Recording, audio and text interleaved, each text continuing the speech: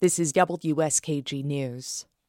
Although the contours of the district will be changing next year, the race for what is currently New York's 19th House District seat is taking shape. Ian Pickus has more.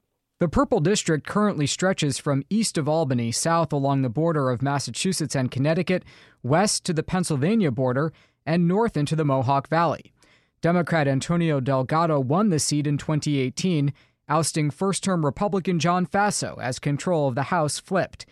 2 years later, Delgado held off a challenge from Republican Kyle Vandewater, who planned to run again next year before his untimely death in September. Soon after, a high-profile name long seen as a possible candidate made it official. COVID science has been discarded for partisan politics and power grabs, public safety threatened by short-sighted policies that undermine law enforcement, threaten victims and witnesses, and even hurt the well-being of the alleged offenders. An embarrassing and deadly retreat from Afghanistan has made America and New York less safe than any time since 9/11. Republican Marc Molinaro kicked off his campaign at a Rhinebeck farm. The Dutchess County executive, former state assemblyman, and mayor of Tivoli ran for governor in 2018 when he lost to Andrew Cuomo. I think that we need problem solvers in New York. I think we need people who understand the very dignity of public service. Serving on the Agriculture, Small Business, and Transportation and Infrastructure committees, Delgado has presented himself as a hardworking pragmatist. Although he voted to impeach President Trump twice, Delgado stresses his community roots, bipartisan approach, and frequent district events.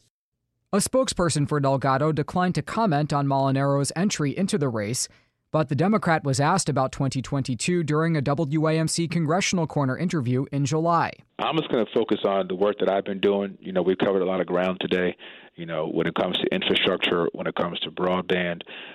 We know that we have a lot of needs, and, I think for me, my time is best served when I'm thinking about how to deliver for the folks on the ground. In its ideological ratings, GovTrack.us ranks Delgado as one of the most moderate Democrats in the House this Congress. I'm very proud of the fact that we were able to get 10 bills signed into law under the previous administration and already have 2 bills signed into law this go-round. So my focus is going to stay on the work and make sure that we continue to find bipartisan opportunities where we can.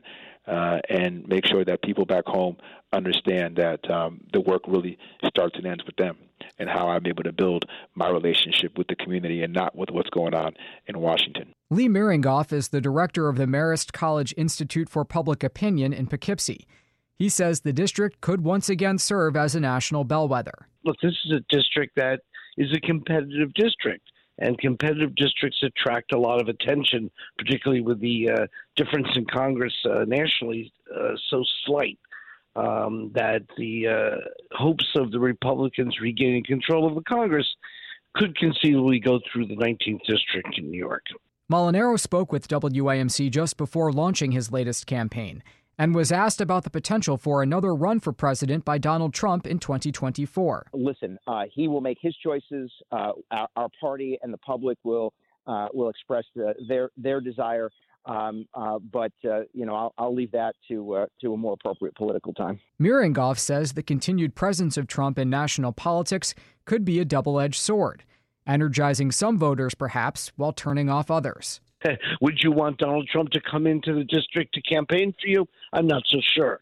That might be a very tough calculation, and one that I think Molinaro may want to run as his own person. At the same time, with the president's party typically in line for losses during the midpoint of his first term, Delgado may also have to play defense on behalf of President Biden, whose approval rating is sagging into the 40s during the latest Washington wars. Ian Pickus reporting. This is WSKG News.